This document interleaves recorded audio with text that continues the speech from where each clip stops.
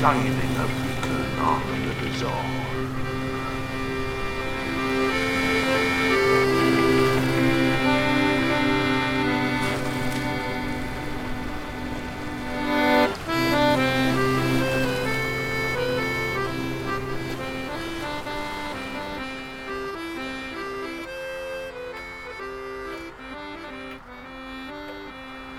I tell you something, kid, it's really starting to bucket it down out there, isn't How it? cosy is it though when that rain on roof? I know. I love it. Do you know the best thing about rainy days? What? You can't do any jobs. It's true, we've done chuffing out all day. Well, that's the best thing. We just don't do anything. Have a bit of a lounge. You see, we've been having a bit of a read, haven't Oh, we? it's been ace. Little Boat Weekly. I love this read, man. I love it. It's one of my faves. Little Boat. Oh, that's your little. You got a bit of Weekly. subscription. That's what Rowboat Beats brings to me every week. I love it. Little boat. You got your dream of your. I little have. boat. One day I will own a little boat. Oh, bless you. Well, you've read it about 4 times now. I know. No, I am, to be honest with you. I'm just looking at pictures now. Well, I'll tell you what.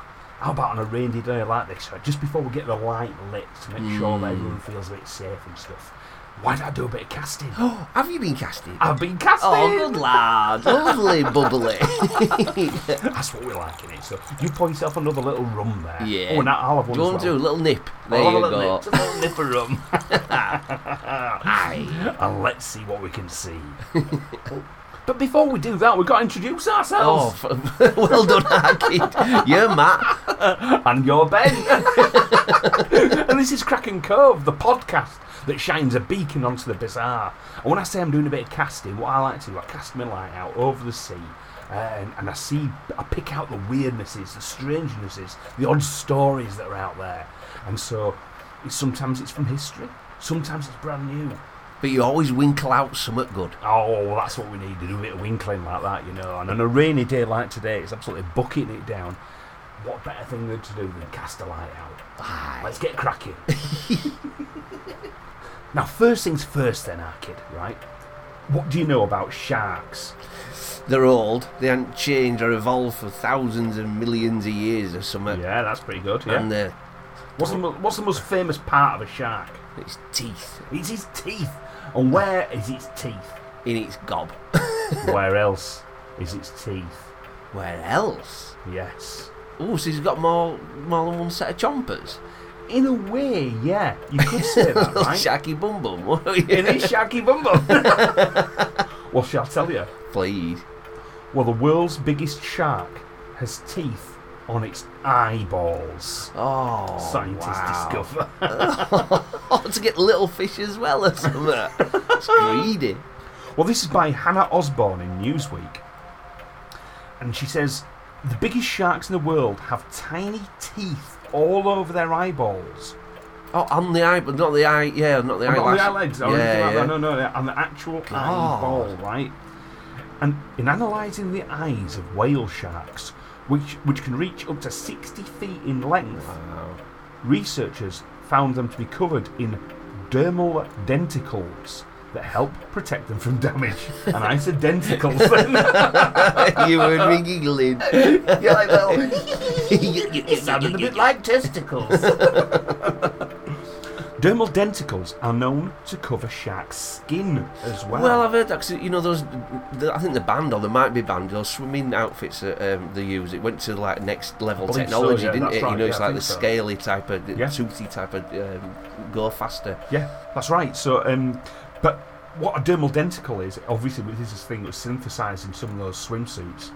They are tiny V-shaped scales that are structurally minute teeth. They are Wow. made from tooth material. Right. Oh, There she blows. There she blows.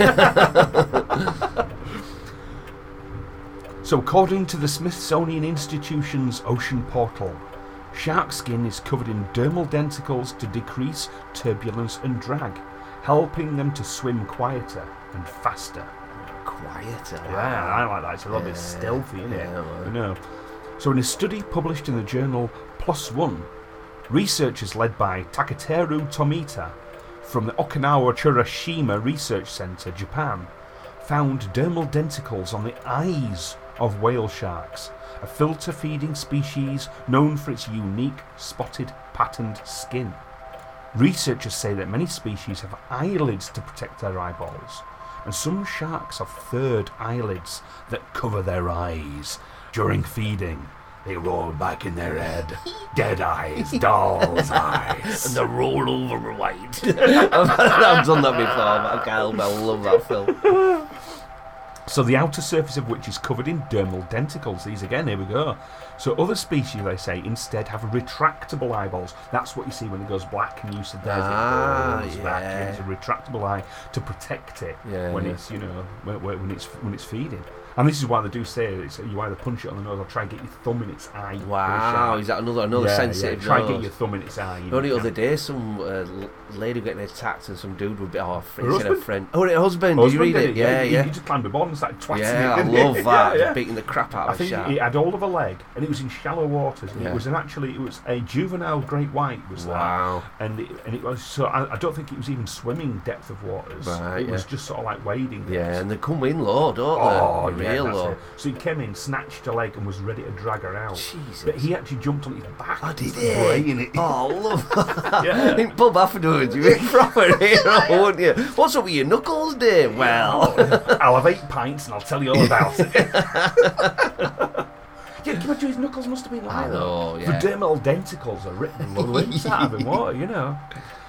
So whale sharks have eyes that project out of their orbit. So it's the bulge out, Right, not I've sort of seen set it, back, yeah. A feature that could result in an increased risk of injury. They do not have eyelids, and the only known protection mechanism is that the species can rotate the entire eyeball back into the socket. wow. Right, so it can happen like that. So studying large ocean creatures like whale sharks has traditionally been difficult. Oh, it's rolling again. As a result of their small population size. In the latest study, the team took advantage of the recent care of whale sharks in aquariums, along with dead specimens. They used a range of techniques to examine their eye protection morphology and compared them to other shark species. Findings showed whale sharks have unique armoured eyes. Its teeth-covered eyeballs, the team say, are a novel form of eye protection amongst vertebrates. The eye denticle differs in morphology from that of the dermal denticles distributed over the rest of the body, they wrote, saying they are for abrasion resistance rather than speed and noise reduction. So the basically saying it's just armour. That's what we're doing, you know what I mean? So because obviously as well that flying through the sea, anything could either latch on or graze against it. Yeah. Is that bit when they're kind of punching for attack as well, isn't it? You know, they're not going to be shy there. Well, whale sharks don't. Oh, of because course, they're yeah, a filter sorry. feeder. Yeah, they're a filter feeder. But it's odd to think because sometimes people tend to think of the larger sharks as being the more primitive sharks. Yeah.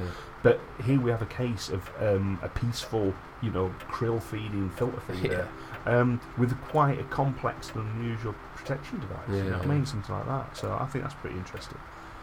So as far as we know, eye denticles have not been found in any other elasmobranchias, such as sharks, rays and skates, including species closely related to the whale shark, they wrote. It seems likely, therefore, that eye denticles are a characteristic unique to the whale shark. The findings also show whale sharks are able to partially retract and rotate eyeballs, like we said, so that's a little bit of extra protection.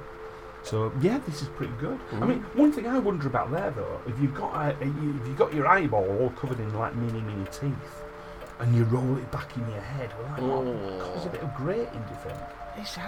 I think it's got to be used to it, like calloused up or something. Yeah, some sort of like leathery, maybe even on the inside it's maybe got How some. do they see so well with it all like toothed up? Is it just like? Well, I don't think they do see particularly well a lot of sharks. Yeah, A lot of just them. the senses. I mean, for example, the Greenland. I think it's the Greenland shark and the 6-tailed Oh, I shark. love the green. Is that the one that's the oldest shark, that one underneath? Yeah, and he like eats once a year or something like Well, that. if you take a little look at some of them, quite often they're completely blind. Yeah, I have heard that. Yeah, you've seen that, yeah. Yeah, It's like a little worm sort of attaches to their eye, Oh, blinds them, but they don't seem to mind because it's in darkness, they're down at the bottom of the sea, they're not really using their eyes. yeah. It's all scent and the electric sensory organs because they have these little picks down the side of the body. Wow. And they pick up electrical senses of fish in Stress exactly, and stress and things like this. So they use other senses. So the vision isn't massively important. They're an ugly brute, them though, aren't they? When you see them, when it's like murky under ice and that, they're a proper ugly brute as well. They are, and they don't have pointy teeth either. They've got like almost like graters, like grinders. Right, I can't remember that. Very unusual. And they think they don't know how old they could live to. They're thinking they could be living even thousands of years old. Yeah, I've heard that. Yeah, they're like a really old animal. That's super cool. Well, that's the thing, is you look out the window here, the Cracking Cove, we've had whale sharks here. Yeah, washed up a couple of times. Yeah, that's it. We've had all sorts washed up here, and it's unusual findings. But, interesting stuff. I'm still looking out for that whale spew, though. That costs a fortune, doesn't it? Oh, no, is it whale spew? Oh, no, it's... Yeah, not shark, it's whales. Whales is ambergris. Yeah, it's called ambergris. Quids in there, though, aren't you? Get a load of that. A few buckets of that will be set up. And it's not, it's the, it is whale vomit is ambergris, but like you say, I'm not sure what part of it comes from as ambergris. Again, we'll have to have a little look at it. Maybe cover a little bit the strangeness of whales next week. Ooh, I like that, yeah. Strangeness of whales.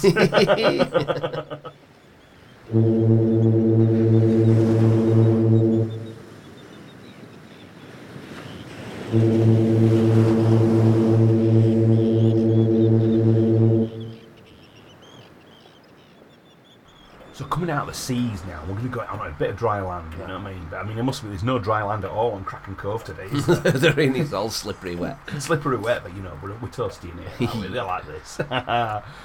So we're going abroad. We're going to America now. Ooh, nice, hotter. So we're looking at insects. Right.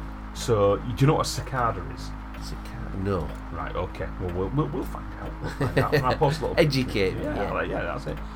In fact, why don't I find a little picture? Yeah, educate me now. Right, so here's a picture now. This is a leaning.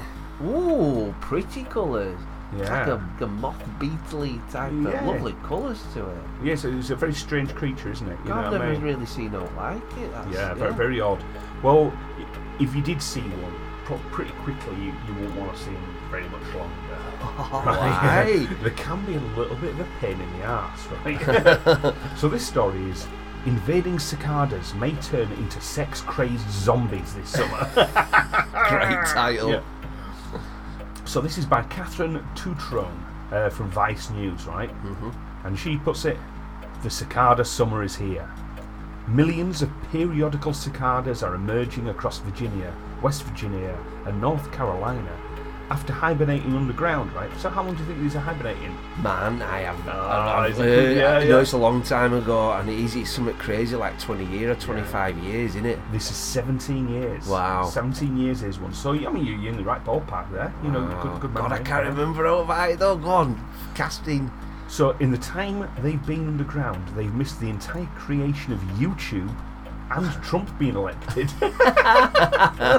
So they're popping out in a bit of a weird world of these cicadas, aren't they, you know? So the cicada's unique life cycle comes as a means of predator avoidance. Scientists theorise cicadas spend a prime number of years underground, 13 or 17 years depending on the species, to avoid syncing up with predators. That's, it's a fascinating thing, isn't it? Nothing can evolve to get them. Yeah. There's a lot of weird stuff with these. Go on, very odd, but very primitive creature in their own right, Then, by descending in unison, well, do you know, say by descending, I'm gonna alter this, they don't descend, they climb, they ascend, because they come out from underground. That's the thing, they come out from underground, are the cicadas. The only way they descend, in a way, is that they kind of break out from they climb a tree in their sort of like in their sort of state, which is like a grub state, and they burst out from the tree. So they do descend in that sense. But basically, they all come out of the ground together, cling onto the trees, telegraph poles, whatever you want, and then they burst out. Jesus, like a swarm. Yeah, it is in a way, but it's they don't. It's not like this sort of like like a locust sort of travel across the ground, the land, millions. The swarm can go hundreds of miles. They don't. They just stay where they are. They stay where they are. So when they do sort of like break out in unison, the millions of clumsy, defenceless cicadas can overwhelm predators and stand a chance of survival. Bit of thunder there. Let's do it. But this year's cicadas have an even bigger thing to worry about above surface. A hallucinogenic fungus that turns them into sex-crazed zombies. Oh, wow. This fungus, called Massospora cicadina, invades the cicada and causes its abdomen to slide off. Oh, so its arse falls off. Slides off. That's a horrible way. That's a horrible way of putting it. Isn't it for about to fall off and slide? I'm like, ooh, ooh. Whoa! My arse slid off. So the cicadas enter a zombie-like state, driven to mate with anything they can find. But their efforts are fruitless. Because they've got no jennies left. Because the fungus has eaten away their butts and genitals. Oh, no. And you proper want it. Oh, you're gasping for a bit. Oh, shit. No. So the fungus acts much like an STD. The spores scatter as cicadas wiggle their infected bodies during their sex rampage. Dirty buggers.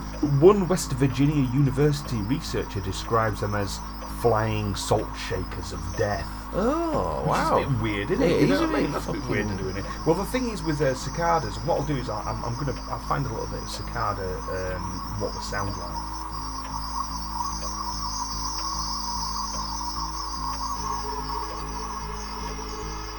Yeah. Because actually, going back to sound weapons, this the cicada, I think, is to blame for a lot of people where they think they can hear awful noises like right. Because they all chirrup, or when it's not with the vocal cords, they're using the legs. It's like cricket style, cricket style, But because there's so many millions of them.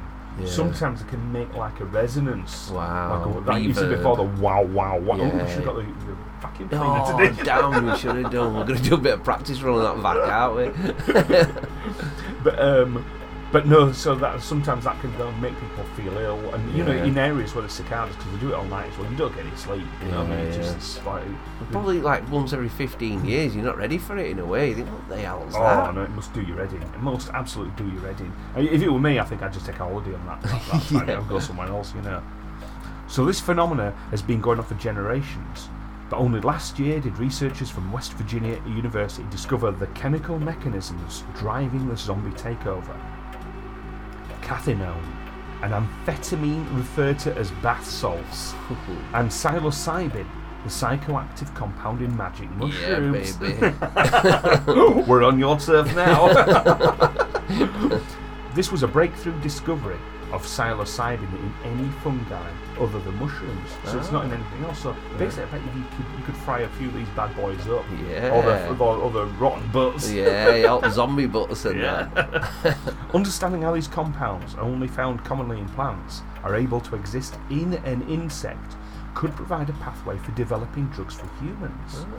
Psilocybin, in particular, is pivotal in research to treat mental health conditions, including PTSD and depression. And just to clarify as well, near death as well, you know, if you've got cancer, terminal cancers, or you're really facing the end, you know what I mean, it's a massive... No, it's a big fight at the moment to try and get it legalised, because you can actually contemplate it properly on it, you know what I mean? Oh, right, that's interesting. No, so just in news last week. But I must admit, I'm not a big one for drugs, as you well know, but it's like... I'm a big believer in the old, I think the drugs in magic mushrooms on psilocybin, I think is meant to be very good for you. Very much linked wires up to the human mind. Exactly. It's something you want to be doing all the time, but I think there's a time and a place in your life. Well, it depends if you're microdosing. Yeah, true, actually, yeah. So fortunately, there have not been any reports of zombie cicadas just yet, right? But if you are so tempted to inspect the bums of cicadas and happen to be in the mid-Atlantic over the next month, just follow the sound of a lawnmower. Wow, is that what it does? That's what it sounds like. Wow. I ended up knowing about them because they were like, I think they were like one of them Netflix shows, and it was like about codes. Oh yeah. And if you've got a chance to, have Netflix and watch it, it's a really good show.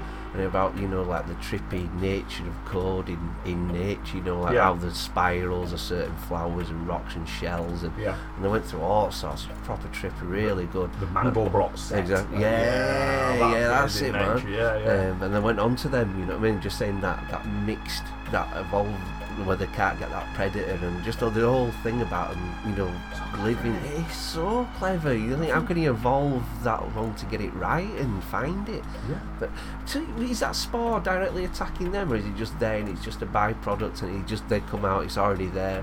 Well, I'm actually the opinion it has probably evolved to attack them because they're in the soil so much, and absolutely by the millions in the soil. Yeah. But I'd imagine that it's probably it likes the idea that it could infect them, and their life cycle suits it. But then again, there's another fungus called cordyceps, which infects lots of different animals, insects, and it attacks the brain centres, causes it then to sort of march like a zombie up into the trees, and when it's up there, it makes them kind of grip on with the claws and with the teeth onto the bark of the tree to hold on steady. And then in a massive fruiting eruption of fungus comes straight out through the brain and body.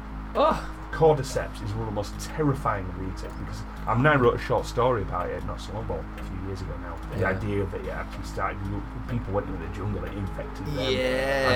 And then humans just kind of tore off the clothes and then slowly but surely ascended into the trees. That's it. I love that. But yeah, it's a pretty scary fungus, is that? But again, it's that affects a lot of different insects. But this fungus, so far, they've only found it in cicadas. Wow. So, but who knows? It might cross across. It might be us. So if you hear the whirring of the thunder or the wings, you hear the wings chirping, or if you find yourself whistling uncontrollably and your arse falls off, it's morphed across to you. Trippy shit, dude. Trippy shit. Heerlijk land van mijn dromen, ergens hier ver vandaan, waar ik zo graag wil komen, daar waar geen leed kan bestaan.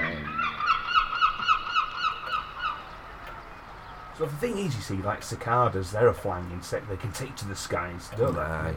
And, you know, sharks, I mean, they don't fly, do they? I hope not. Fuck. Well. Oh, no, not flying sharks. Well, this is a story about a particular case, and it's called The Giant Flying Manta Ray of Provo, Utah. Oh, yeah. And this is what I've got here. I mean, we don't often do these ones. This is a particular sighting. This is a case of a particular sighting. Oh, nice. And a good few people saw it, apparently, as well. So, and I thought it was interesting. Recent years, then? I'll go and get into it. I'm all eager. Yeah, well, we'll find it. We'll find out as we trot along. We'll find out as we trot along. So this is an account that was from Danny B. Stewart, right? And Danny B. Stewart is like a bit of an investigator, psychic investigator, and all this sort of stuff, you know. And he does like ghost tours and all sorts of things. That's his kind of thing. So yeah, this is by Danny B. Stewart, right? So this is from a website called phantomsandmonsters.com, right? And again, this was forwarded to this website by Danny B. Stewart, right? And his information you can find is at Utah Stories, right? You know, which is quite interesting. Check it out. Yeah, and this is what he says. About 11 years ago, a woman shared an interesting story with me. Late one June night, she was walking along University Avenue, a little after 10 p.m, and near 300 South, when she saw a gigantic black manta ray flying across the Provo sky. This thing was 400 feet in the air, coming from the southeast and flying northwest. It had a 14-foot wingspan, and its body and tail were probably 25 feet long. Oh, wow. It flew directly over Provo City Tabernacle, now a temple, and eventually disappeared into the night. Is this near coast? What? Utah is landlocked, isn't it? Is it Utah? This is Utah. Utah's landlocked. It's middle of you ain't got no water there, have you? Nothing, right? Yeah. Now, he says I didn't put much credence into this sighting. But I did. What? But I decided to share it on my ghost tour anyway. The original Provo, Utah ghost tour with Danny B. Stewart. Catchy title. It is, catchy name. It was a lark. Plus, there are similar stories of strange flying beings found all over the world. But this was a rarity for Utah. A one-time event, or so I thought. Huh? In 2013, another woman presented me with an almost identical story. She saw something in June 2011 that was the same size, shape, and was flying the same trajectory. It even appeared around the same time as the other one. So this is, like I said, it's 2011 sightings, only 9 years ago. God, this is fascinating. Yeah. Years passed. Local ghost and beastie stories were told. And I began to grow tired of telling the manta ray story. I was about to retire it from my ghost tour completely. But in September of 2018, I was standing in front of the Provo Temple, giving one of my tours, actually talking about said beastie, the manta ray, when one of the attendees began to look a little bewildered, almost worried. My girlfriend and assistant Tara approached him and he says to her, I saw it, just recently, this year. He saw something much like the manta ray climbing on the side of the old tower of the Utah Valley Regional Medical Center. Climbing? I'm paraphrasing here, he says, this is in brackets, and basing this on what Tara told me he relayed to her. It was big and black in colour, climbing on the side of the building like a bat would climb on the side of a barn door. That's gross. It climbed to the top of the tower, leapt off, and flew into the night towards the northwest. I have tried to get more information from this gentleman, but he has been reluctant to share anything further. Funnily enough, another person came forward a month later with another sighting of a flying ray, although this sighting was not in relation to the Provo beastie. Again, I was giving a tour and talking about the ray when I saw a young man whispering in amazement to his girlfriend. I approached him, and as we were walking to the next ghostly location, and he told me he has seen something exactly like I described while he was surfing in California. He said it was huge and soaring in and out of the clouds. Oh, lovely. There was an overcast. He watched for over 15 minutes and it would appear and disappear within the clouds until it flew out of sight. He had never told anyone about what he had seen because he was afraid people would make fun of it. He also had nothing to base up what he had seen on. This is the case for many people who have experienced extraordinary events or have had sightings of which can only be described as ghosts or monsters. People all over the world are seeing and encountering things that have no place in their historical or mythological memory banks to fit in, so they sit on them. Nevertheless, if these people are to be believed, and if they did indeed see some kind of large flying animal over Provo, Utah, then we have another beautiful cryptozoological mystery on our hands. Oh mate, that's one of my favourite stories you've casted. I love that. A ray, you can't mistake a ray shape, can you? You know what I mean? No.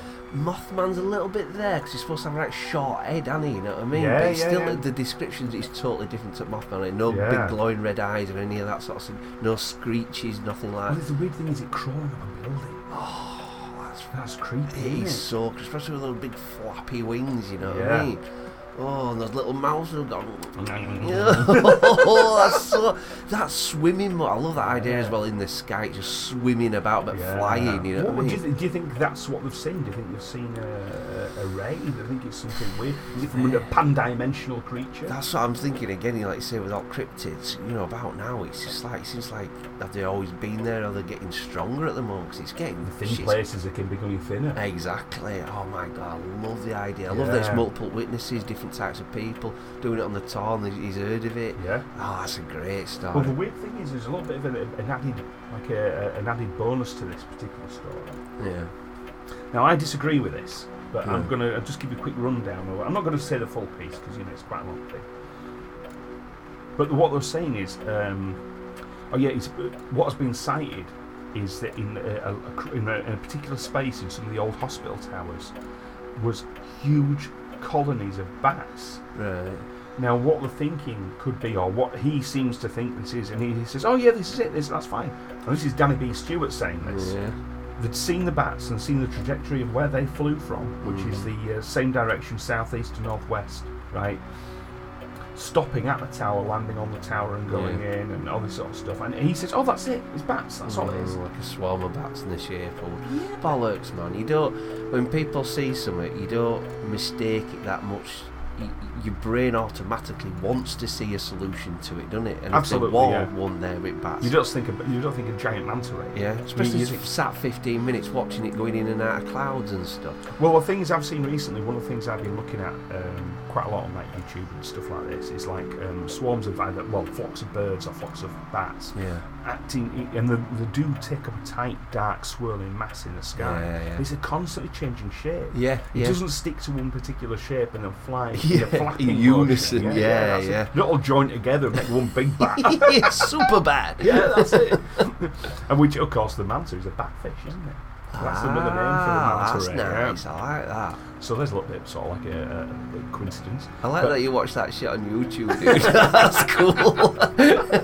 Well, it's because people see things, but nobody's turning around ever and saying, "Oh, it looked like this or it looked like that." All it looked like is an amorphous black moving mass. Yeah, man. Psychopomps. Well, yeah, exactly. You know, well, one of the interesting ones I found is actually moths and insects. Yeah. In gigantic swarms. People said, "Oh, we've seen these movements on radars and stuff." Turns out it's moths. That we had a flying ant incident a couple of weeks ago coming in, didn't we? And it was just like you could see it on radars. It was just like, oh shit, it's coming. You know what I mean? It's really coming to like down south. Yeah, so these things, but you don't equate it with a particular animal. You don't say it's an eagle or it's something flying or a dragon. A ray. It's so bizarre that people can take that shape and it's a moving mass of different creatures and they all sort of the ray shape. Yeah. That's something bigger. That's something bigger and weirder, isn't it? Oh, great tale. Great tale.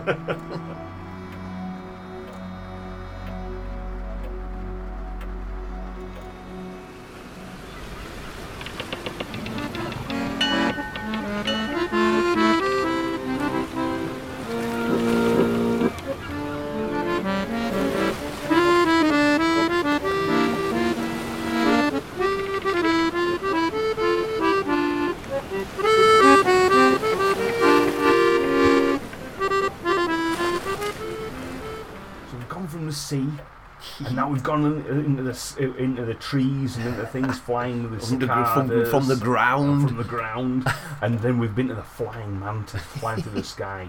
I think we should just keep going up. Yeah, let's go to space. Oh, a little bit of space in. Yeah. And this is a story by Sanya Jain for the NDTV.com, and it is: NASA designed perfume brings a smell of outer space to Earth. Oh, now is it burnt matches or something? A bit sulphury or something? I can't remember. I've heard this before. Oh, the moon smells a certain way. That's it. Maybe not space. And I'll retract that. Yeah. A fragrance that smells like outer space may soon be available to the general public, years after it was developed to help astronauts get used to the smell of space. God, this is cool. Yeah. According to CNN, Eau de Space was developed by Steve Pierce, a chemist and the founder of Omega Ingredients. Mr. Pierce was originally contracted by NASA to recreate the smell of space in 2008 as part of the space agency's mission to eliminate any potential surprises for astronauts going into space. It took him 4 years to perfect the fragrance. If you're curious about what outer space smells like, Peggy Whitson, an astronaut and former resident of the International Space Station, told CNN in a 2002 interview, "It's kind of like a smell from a gun right after you fire a shot. I think it kind of has an almost bitter smell, in addition to being smoky and burned." According to Unilad, Mr. Pierce also took inspiration for the fragrance from accounts of astronauts who described the smell of space as a mix of gunpowder, seared steak, raspberries, and rum. Oh, I want to go to space now. Yum yum rum. All my favourite things.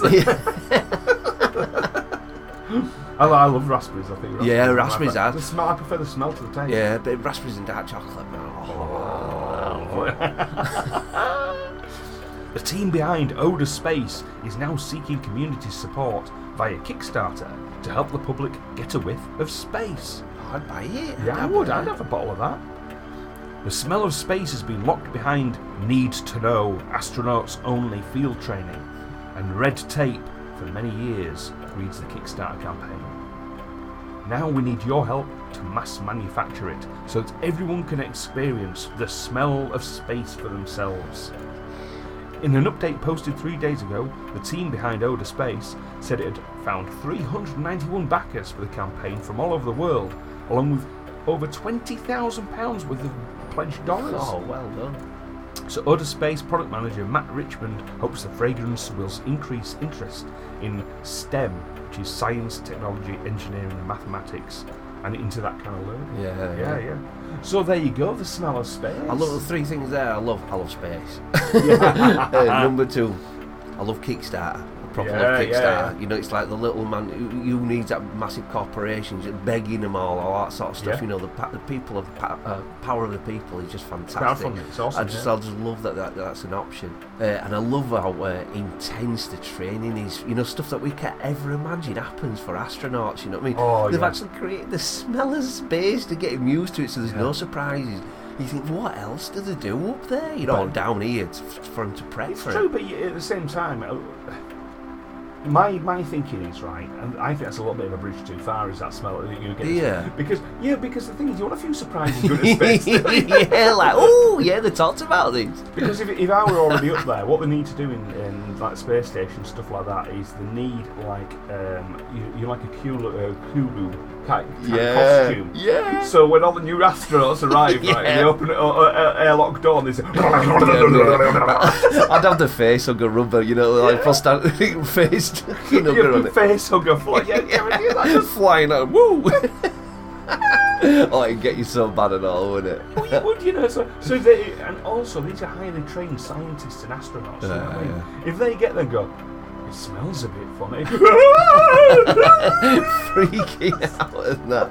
So I heard a good one about Alien today, first one, that no one on the table, you know, when John Hurt's on it and he freaks out, they knew obviously it's going to be a big scene, but no one knew it was going to burst out, and I didn't know that. Did you see? Did you? Because every time I watch it now, you watch the movie, you watch them, and you can see their faces going, what the fuck? Exactly, but to me it's just the realism of that scene, especially, it always haunted me, you know, the first time you saw it, I was only really young, you know what I mean, but that impression it gave me, my God, the whole movie's like a wonderment, isn't it? You know, you're just constantly, what the hell's that spacecraft, and why is it so big, that navigator thing on it, and it's just brilliant film. Pure originality. It's fantastic. And to think, what I marvelled about recently, because I was a Star Wars kid, so you know what I mean? And Alien is only about 2 years older than... I know. Is it 79? 2 years younger, sorry. Two years younger. Yeah, something like that. Yeah. 2 years younger than Star Wars. And the difference between the two movies is light years difference. It does make Star Wars look quite tacky. Yeah.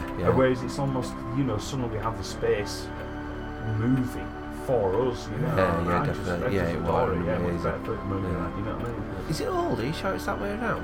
No, it's younger, sorry, it's younger. Star Wars is younger, isn't it? No, Star Wars is older, 77, wasn't it, Star Wars? Oh, what's Alien then? I thought Alien was 79. Yeah, that's what makes it younger. Yeah, Star Wars is younger than Alien. No. Fucking hell. I want a Google challenge on that one. Well, no, if you think 77, yeah? Yeah. Right. And you're saying Star Wars was 77? Yeah. Yeah. And then Alien 79. Star Wars is younger, isn't it? It's older. Fucking hell, I'm tired, mate. Sorry, dude. I'm keeping that in. There's no need. Just make him look even more Benny-ish. In space, no one can hear you add up.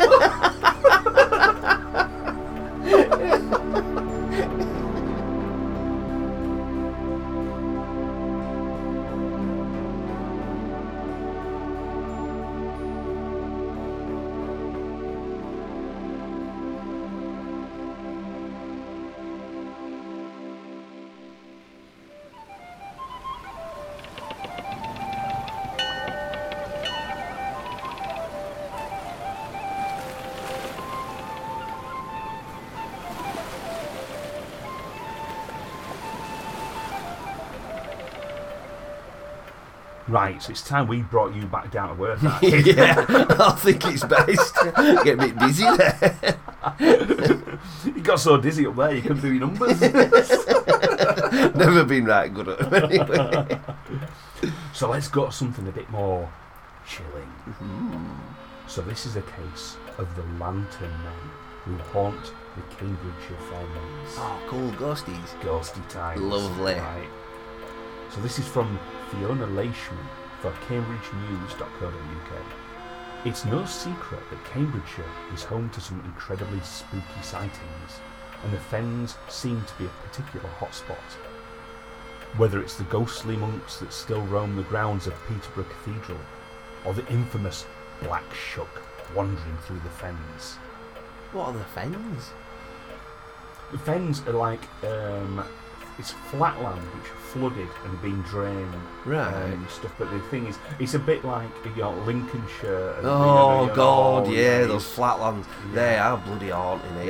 Well, the Lincolnshire Fens basically run into Cambridgeshire Fens. Oh, right. Very much I've been there for a bit, haven't I? I did a year and a bit. You did a stint down there. Yeah, I didn't like them at all. Really missed hills, proper missed hills. I couldn't wait to get back to where I was. Well, this is some of our friends of the show.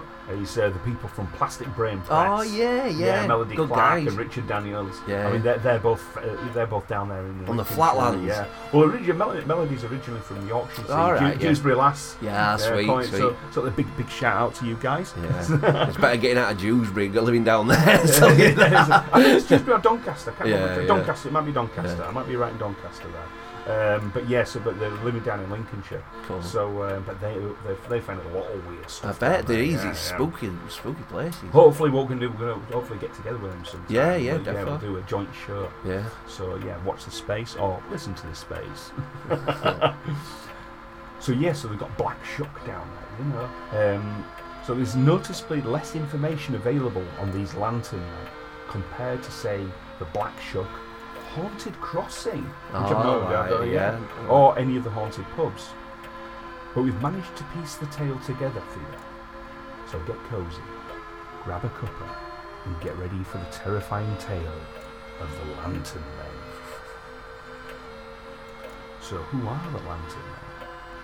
According to the folklore of the Fens, the Lantern Men are often seen around Wickham Fen and other areas.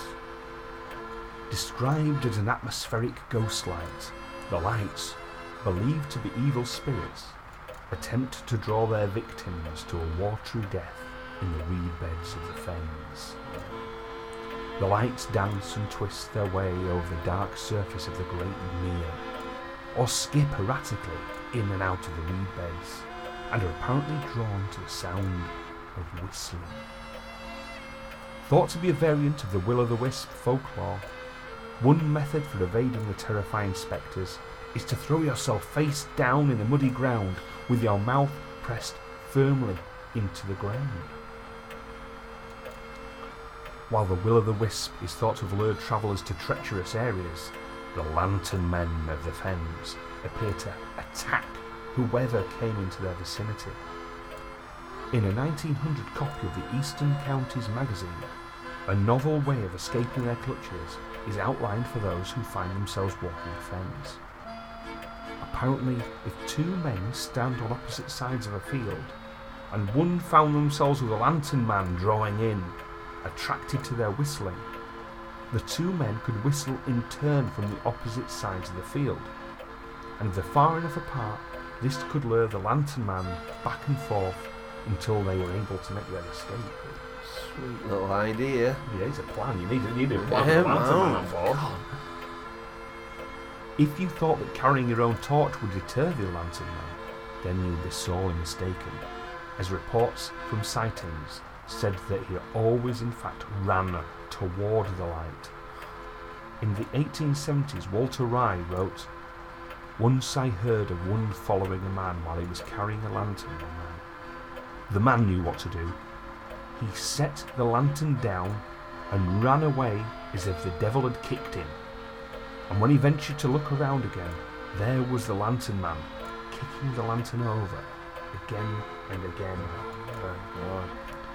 In the book Cambridge Folk Tales, Maureen James tells of a local man who had attracted the attention of a lantern man while whistling to his dog who was walking on the fen. In an attempt to escape the man, he had taken shelter at the home of a friend, who hung out a horn on a long pole to distract the spirit. Go on, try. The following morning, the horn was found to have been burnt up. Now, I'm not sure how a horn would distract a lantern man. Well, I don't know what his horn. Unless he blew it in like a big whistle. Yeah. Yeah, maybe there's something to do with the whistle. A bit horny, did you say? Well, what's this? I like the shape. Horny for horns. It is thought the lantern men lured the unsuspecting Joseph Bexfield to his death in the Norfolk Fens. Wow. So you've got the Lincolnshire Fens, you've got the Cambridge Fens, they're all linked, all these fenlands, you know. The wherryman, I don't know what a wherryman is, but a wherryman had been enjoying a drink with his fellow sailors in August 1809 when he remembered he had left a parcel for his wife on the wherry. I imagine some sort of like a ferry boat kind of thing. Yeah. Fearing her disappointment and cold reception more than any lantern man, Joseph decided to leave the inn to travel back to the boat and grab the parcel, before walking back home to his wife and 2 children. Despite the pleading from his friends not to venture out into the night filled with lantern men, Joseph pointed out to his friends that he knew the marshes near his home well, before heading off into the eerie darkness outside. That was the last time he was seen alive. When Joseph failed to return home or show up to work the following morning, a search of the marshes was carried out. No trace of the 38-year-old was found. Joseph's body finally washed up on the banks of the River Yare 3 days later. His grave sits in a Thilton churchyard with his headstone inscribed with a verse that reads, "O cruel death that would not spare, a father kind and husband dear, great is ye loss to ye 3 he left behind, but he they hope will greater comfort find."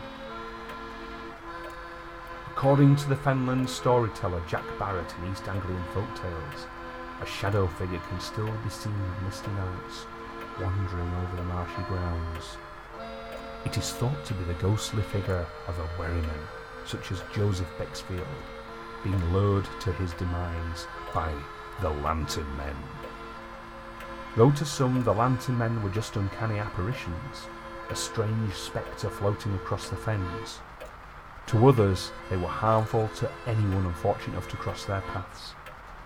There was a belief that it was able to take away a man's breath, though there is in fact a more scientific explanation for this. The marshy fenland lets off gas, and it is now thought that the flickering lights seen were actually spontaneous combustion of marsh gas, which happened on warm nights in rotten swamps and bogs. And there you have it. Spooky dooky, dude. I love it. That's, oh man, so many kind of images come through. Like our classic movie and book, Whistle and Owl, Come to You, My Lad. You know what I mean? Is that M.R. James? You think, is that some coincidence, or is it a little bit of inspiration for M.R. James? Yeah. And then the Will o' the Wisp and all that sort of stuff. Look, fairy lights, walking on people, things lulling you in. And even if it's just down to just plain old gas, spontaneously combusting at night, that's still some freaky, spooky stuff. I love that. Well, it's I like to say corpse light is another word. Yeah, I've heard that. Isn't that Lord of the Rings or something? When they're going to Mordor, they do, yeah, there's a load of all that gaslight and horrible stuff. Well, do you know where it occurs around here? Oh, where? Oakley Moor. Ah, with Old Peak or something. Peak, that's the release of gases on certain times of the year. And I tell you what else, old Robo Pete, he lets off some gas and all, doesn't he? Chuffing loads of it. Oh, you want to be careful because he's like a wherryman, isn't he? He's always got pipe on going, blow the old boat up, stinky old tramp. Some bloody pickled eggs he eats, doesn't it? He lives off him though. I've never seen him eat a Wells. But no, so I mean, I think it's one of those things off the fens, off the marshy lands. I mean, we do know that the gases are released and stuff like that, and it does make an explanation. But he doesn't explain how people are killed in a horrible way, does it? It don't. I think it's a little bit linked. It's almost like a ghost of the past anyway. Is the gas, isn't it? You know what I mean? We're living organic stuff, and then That's it's very true, actually. you know what I mean. It's come back to life in a flare, hasn't it? In a sense, you know. Like, I'd like to know how it lights up. Yeah, what's the spark? You know what's what I mean? The spark that sets it off? But then again, I suppose you do see sometimes in certain areas like these little. I don't know, it's like little spouts of gas come out and are lit, you know. I just don't know how they combust these things. Ghosties, that's what it is. Ghosties, isn't it? It's Ghosties Arcade.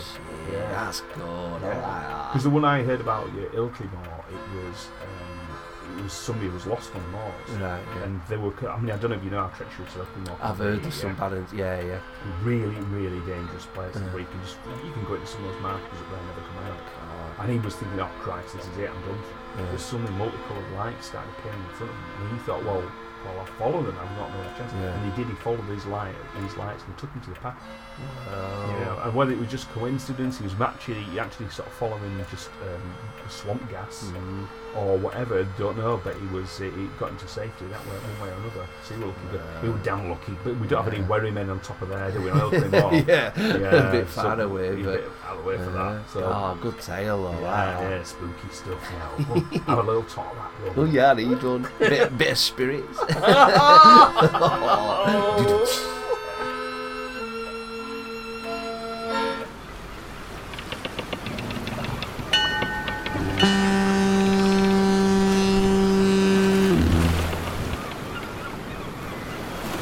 So he's been killed by something of a supernatural nature. He's pretty terrifying, isn't he? One way to go, you know. Yeah. But you know, that's the thing. I mean, in England, you know, we think it's quite a calm place, but the nastiest thing can occur to you, can't it? Definitely. You know what I mean? But this is the story of Hannah Twinoy, right? Weird old name there, you know. Twinoy. So poor lass. I mean, she didn't have a good name. She didn't have a very long life, I was going to say. She didn't have a very long life. So she thinks she was born roughly around 1669 to 1670 and died in October 1703. Right, so it's only about 33 years old, something like that, something along those right. But she died in a weird way, right? And something kind of killed her. Right. So what do you think in England could kill someone? Well, let's think of something unlikely to kill her.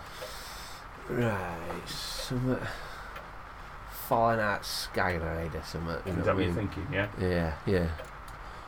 Well, Hannah Twinoy is believed to be the first person to have been killed by a tiger in Britain. Twinoy was an early 18th century barmaid working in the White Lion public house in the centre of the English market town of Malmesbury, Wiltshire.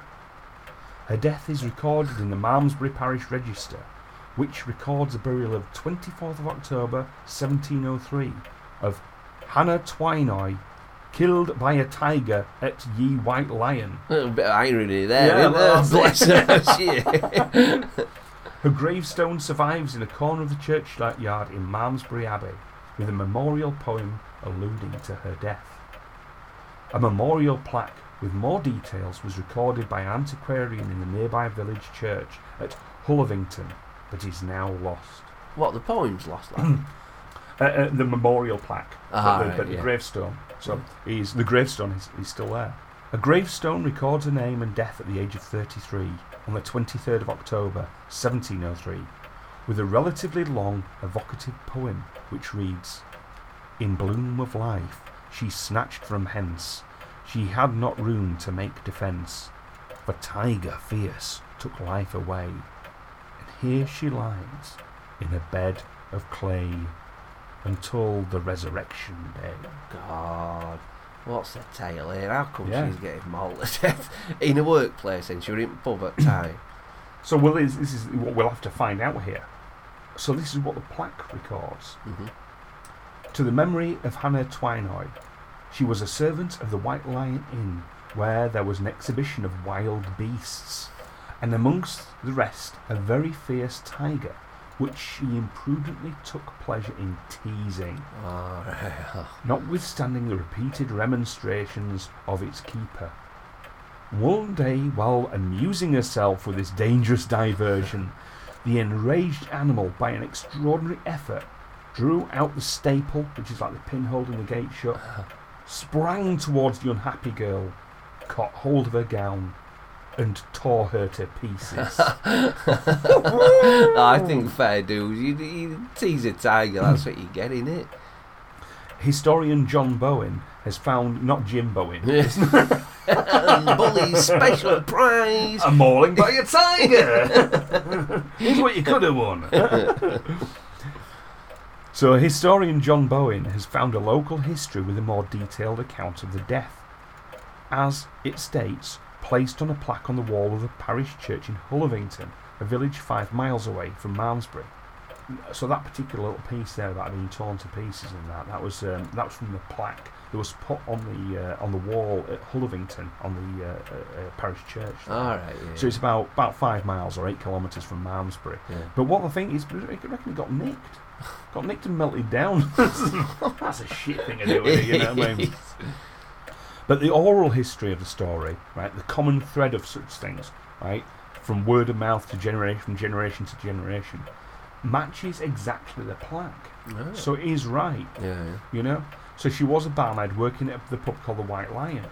But what they're saying is it wasn't actually kept in the pub all the time. It was like a travelling menagerie. Right. And it arrived and it's set up in the pub's large rear yard. So that's why it was set up there. And that's where the tiger was and everything. But so she taunted the tiger, and because of that she had the unhappy so the record of being the first person in the UK killed by a tiger. Imagine having a bite though. You're not going to do a lot. You know, you need to be heavily tooled up to kill a tiger. You just think, she's fucked right it. off, guy, yeah. Well, I've actually been there. And I've seen in the pub. Well, the pub's now a private residence. I've been outside the house of where it happened. Oh wow! Yeah. And I've seen the gravestone. We have found the gravestone in the Abbey at Malmesbury. Yeah. Nice town, Malmesbury. Big fan of it. Really, very, very nice. Yeah. But can you imagine all that? You're just fanning around with a tiger in a cage. The size of them, they're absolutely huge. Do you know what kind of tiger it was? A Bengal or what? I don't think even then at the time the people with the tiger would have known the difference because it was so long ago that you know they'd been amazed just to see a tiger. If you see prints of things like rhinoceros at the time and things like that, they're amazed to see an elephant. Yeah. I mean, even then the gorilla wasn't even discovered. Wow, still undiscovered. It was the gorilla at the time was seen as a mythical beast. Yeah. Which is amazing. Yeah, you know what I mean? So this is what's going to happen with our old friends that like Bigfoot, Yeti, and all this sort of stuff. When they eventually found one and catch it, and you know, they'll turn around and say, "Well, real? That's it. We're real all along, you know." So, but you know, I think she was a bit of a daft last person. Like. Oh, you don't be teasing animals no matter what, do you? Especially captured animal like that, wild animal in a cage, and you're fucking about with it. I think she deserved it, to be honest. I think she had a lot of bottle for getting near the thing, but I think she was foolish and she used her sort of like bravery in a stupid kind of way, you know what I mean? You know, and that's why I reckon with that. She's like torn apart by a tiger. Torn apart by a tiger.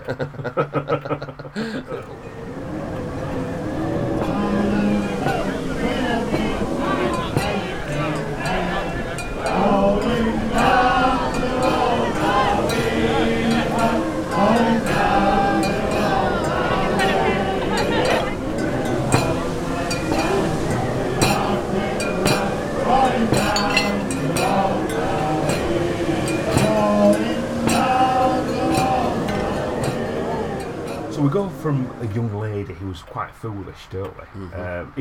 If Brady could argue, you know, I mean, but she's stupid. She's been a bit cruel, wasn't she? So we don't hold with here at Kraken Cove. We don't hold with any animal cruelty, even if it was the dolphins and seagulls fanning around. I was going to say I'm fair with them. They started. I just don't. You just finish it. But there is actually one thing talking about the animals around this area. I'm just going to quickly chip in on this because it's something we're going to follow up later. There's been a bit of a news story this week that off the coast of Cornwall, bluefin tuna have been seen. Wow! But the thing, you know, they're amazing. I mean, the bluefin is the most prized, one of the most expensive fish in the sea. They're massive, aren't they? Massive, I thought they were like little size at tin, like, but they're not. Size at tin. Well, you just cut them in half. You cut that's what I thought. You know what I mean? Pop it bit of gut out. You know what I mean? All little these belly. Are huge. Yeah, I scared the crap out of me when I seen them on telly. Yeah. Well, they used to argue that oh wow, these are amazing and stuff like this. Look at it, it's an exotic creature off our coasts. It's not at all. There used to be bluefin tuna fleets that would come out of Scarborough now. Wow. And if you can see the footage of the bluefin tuna they used to bring in, but they hunted them to the local extinction. Well, that's what it was, you see. But we'll cover this later because it's a little bit late now. And as we say, we're on the subject at the moment of one woman being foolish. Yeah. But now we're after somebody of immense bravery. Oh, cool. We've got ourselves a little hero. And a hero in the shape of Lily Lenton, the woman who escaped from Armley Jail. Sweet. It's a horrible medieval building in there. Oh, it's bleak, isn't it? Yeah. And this is from the... it's like a blog and a private website, is this. Roads to the Past by James Rhodes, a local historian. And this is the story he tells. On 17th of June 1913, imprisoned suffragist Lily Lenton, also known by the alias May Dennis, was released from Armley Jail on licence under the terms of the so-called Cat and Mouse Act. This legislation had been introduced in the wake of a series of hunger strikes by suffragist prisoners. Lenton herself had been force-fed during a previous incarceration in Holloway Prison and had nearly choked to death when liquidised food poured into one of her lungs. Oh God! That's like hell. Is that horrible? You swallow it the wrong way and it just... it's like liquid food. Yeah, exactly. Yeah? God, that's gross. Absolutely horrible. The Act put an end to force feeding.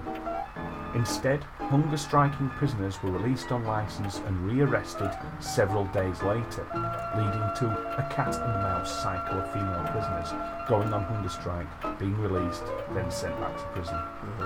So, which is, hard stuff for that, because it's like you're getting released, you think you're out, next thing the coppers are kicking your door in again, after you've had a few pies. Yeah. But Lenton exploited this better than most. Lily Lenton was born in Leicester on the 5th of January 1891 and trained as a dancer after leaving school. She was inspired to join the women's suffrage movement after hearing Emmeline Pankhurst and was jailed for the first time in 1912 for engaging in one of my favourite things they used to do, window smashing campaigns. I didn't know they did it. Yeah, brilliant. Yeah, absolutely brilliant, yeah. And she was arrested under the first of many aliases, Ida Inkley, she called herself, the Glasgow Tinkley. After her release, she escalated her campaign of direct action and pledged to set fire to 2 buildings per week. She's a star, yeah, man. It was while serving a jail term for arson that she was force-fed in Holloway. So that could have killed her the right way there. And who's to say they weren't doing it on purpose? Awful business. Her connection to Leeds arose from her arrest in Doncaster in June 1913 for another arson attack, following which she was remanded at Armley Jail pending her trial. She laughingly assured officers that she would not remain in custody for long, and what happened next could be the plot of a Hollywood film. Although the exact circumstances are unclear, she was released on licence from Armley a few days later, so 17th of June 1913. And it appears that she may have begun another hunger strike and then immediately feigned ill health to trigger the Cat and Mouse Act. So she knew full well, so she got it to get out, right? But Lenton was put under house arrest and police surveillance at the Chapel Allerton home of Frank Rutter, the director of Leeds Art Gallery and a woman's suffrage sympathiser. So basically you'd have somebody with quite a grand, decent-sized house. And he said, no, I will keep it on my honour and I'll look after it. On his honour with a name like that? Yeah, but Ron Rutter! Hello, ladies! Rutter by name. But a few hours later, a grocer's van pulled up outside the house. And the grocer's boy went inside with a delivery. What they didn't know was the grocer's boy was a woman in disguise. Unseen by the 9 police officers watching the house, Lily Lenton swapped clothes and places with the boy and was driven off in the van, reading a comic and eating an apple. A bit like you earlier before we got cast in. She was whisked away to the Chained Bull pub in Moortown. Wow, yeah. And from there to Harrogate, and finally to Scarborough, where she boarded a private yacht to France. Wow. According to one report, police only learnt of her disappearance when they read about her in the local newspaper 2 days later. Well, I love the yacht and Scarborough. That's what she didn't get away. She didn't busted out. It's a full left the country. Yeah. She returned to London later in the year to resume her arson attacks. Wow. For which she was arrested again and escaped twice more. During one of her escapes, she fled to the Lake District, where she met and befriended the writer D.H. Lawrence. So now, under another alias, the May Dennis name, she found herself back in Leeds in 1914, where she was put on trial for the Doncaster fire of the previous year. During her trial at the town hall, Lenton attempted to filibuster proceedings. So do you know what that is? No. Like, filibustering is when, for example, if you've got a set amount of time to actually sort of like convict or in court. And a lot of this times happens in parliaments and stuff. So you say you've got an hour, right? To say we have to argue this in an hour, and so she stands up and starts to speak, so it's over an hour long. But because you're not allowed to interrupt, the time runs out and there's no conclusion. And this sometimes has happened in America, where they have 24 hours to discuss events. And it happened about 2 years ago, where a woman made a speech and she stood up in court wearing nappies and with liquid refreshment on hand and stuff. Christ, and she spoke for 24 hours and filibustered this entire controversial thing. She got away with it. But this is what Lily was doing. She's trying to give it a go herself under the name of May Dennis. So she attempted to filibuster proceedings with a lengthy speech in which she asked the jury to consider the extraordinary state of affairs which permits women who break laws made entirely by men to be brought before a court consisting entirely of men. After her conviction, she again went on hunger strike in Armley Jail, and again she was released. The outbreak of the First World War gave Lenton a new cause on which to focus her considerable energy and bravery. She served as a nurse in Serbia and spent time working in Russia and Sweden after the war, by which time some women had been granted the right to vote. In later life, she was a financial secretary of the National Union of Women's Teachers and continued to support feminist causes. And she died on the 28th of October 1972, aged 81. Oh, what a heroine, do you want a quick look at her? Yes, please. There she goes, there we go, look. Hello, baby. Yeah. She's gorgeous, isn't she? Well, she's got a very modern look about her. Yeah, She's got really long hair down about. We'll post this later on, but obviously we're not here to talk about her looks. We're here to talk about her bravery. He's just there, isn't he? She's got it all exactly. Absolute, brave, skilled, cunning. You know what I mean? Can you imagine the daring of setting fires? Oh, they need a movie about her. That's it. That is absolutely fantastic. I love that I will burn 2 buildings a week. That is dedication to the cause, isn't it? Not giving a flying fuck about consequences, isn't it? Absolutely. She's just going for it, and I think I'm amazed by it. I thought, wow, what a woman. Oh, that's incredible. It's not covered enough in suffragettes, and I know the basics, you know what I mean, but they've never had I've never seen the full story, and it should be out there more. The full story is so massive, it's huge, and of course at the time, who were the historians of the time? But bloody men. Yeah. So this is why they were seen as almost like victor terrorists. Always wins, doesn't it? Writes history or whatever it is. It's there again, isn't it? Yeah, absolutely. But what I think we should do now, we should have another little tot of rum, and I think we should. Toast. I think we should be having a little toast to Lily Lenton, the woman who escaped from Armley Jail. Yeah. So chin chin here goes. Chink. Oh, lovely stuff. God, that's all that spicy. Nah, I'll be sleeping tonight, Arkin. So, on that note, I think it's only left for us now. We're going to get ourselves what we're going to have is a little bit of a supper for tonight. What do you think? Sardines, maybe. A few sardines on toast. That'd be nice. That'd be nice. Got some in the curry rather than tomato sauce, Curry? Yeah, no, it's a curry because curried sardines are really nice. Fuck that. Huh? Well, I'll have a You smell like Robo Pete. I was like, yeah, morning. It's going to be a bit blustery. Where do you curry sardine for? It'll be more blustery than tonight. Awful business. You've been swamp gas. We don't like your farts. You've been glowing all around the room. We like me pipe. Blow the whole thing. So, what we're going to say now, it's a goodbye from Kraken Cove. So it's a big goodbye from Matt. And a big goodbye from Benny. Take care, guys. See you later.